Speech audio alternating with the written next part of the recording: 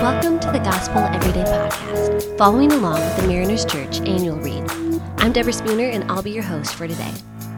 Today's reading is April 1st, which means Andrew Murray will begin leading us through a new theme all month, the secret of a life of faith. In today's reading, Murray guides us in a reflection on the image of God. He starts with this verse in Genesis 1:26. Then God said, "Let us make man in our image, in our likeness." Have you ever heard someone say, "Wow, you're just a spinning image of," fill in the blank? Maybe it's of your brother, mother, or even someone famous. Yet when they say this, sometimes they're focusing more on the other person than on you. When they say, "You remind me of," that calls the image of the other person into their minds.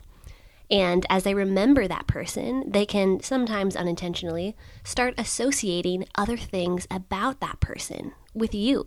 If your sister is incredibly kind, when they see you, they can associate you with that kindness, thinking maybe you are like your sister in more ways than just physically, whether that's true or not.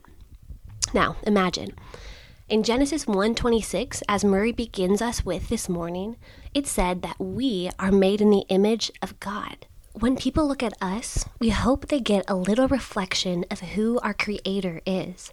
When they focus on us, we hope that they too focus on the one we are patterned after, the one we image.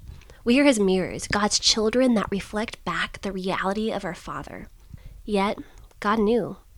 We don't often image our Creator as well as we'd like. Our sin shattered that perfect picture. And this isn't just a personal problem, it's an all-people problem. Yet, God knew. God knew our image-bearing wouldn't live up to His holiness and righteousness. We are His broken mirrors with the divine image we reflect, now distorted and hidden, and broken pieces just can't fix themselves. Yet, God knew.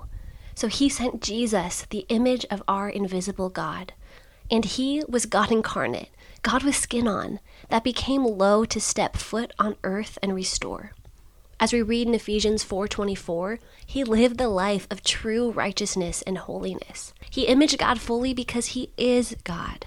Dealing with our sin problem, He shows us a new way to image God as His creation. We get to be conformed to the image of Christ. What's the image of Christ? A Savior who loved us so much that He gave so much.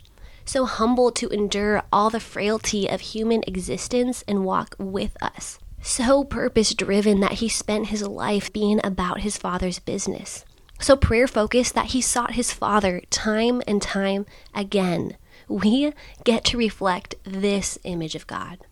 But we often think, I can never live like that. I'm so far from representing God the way I wish I did.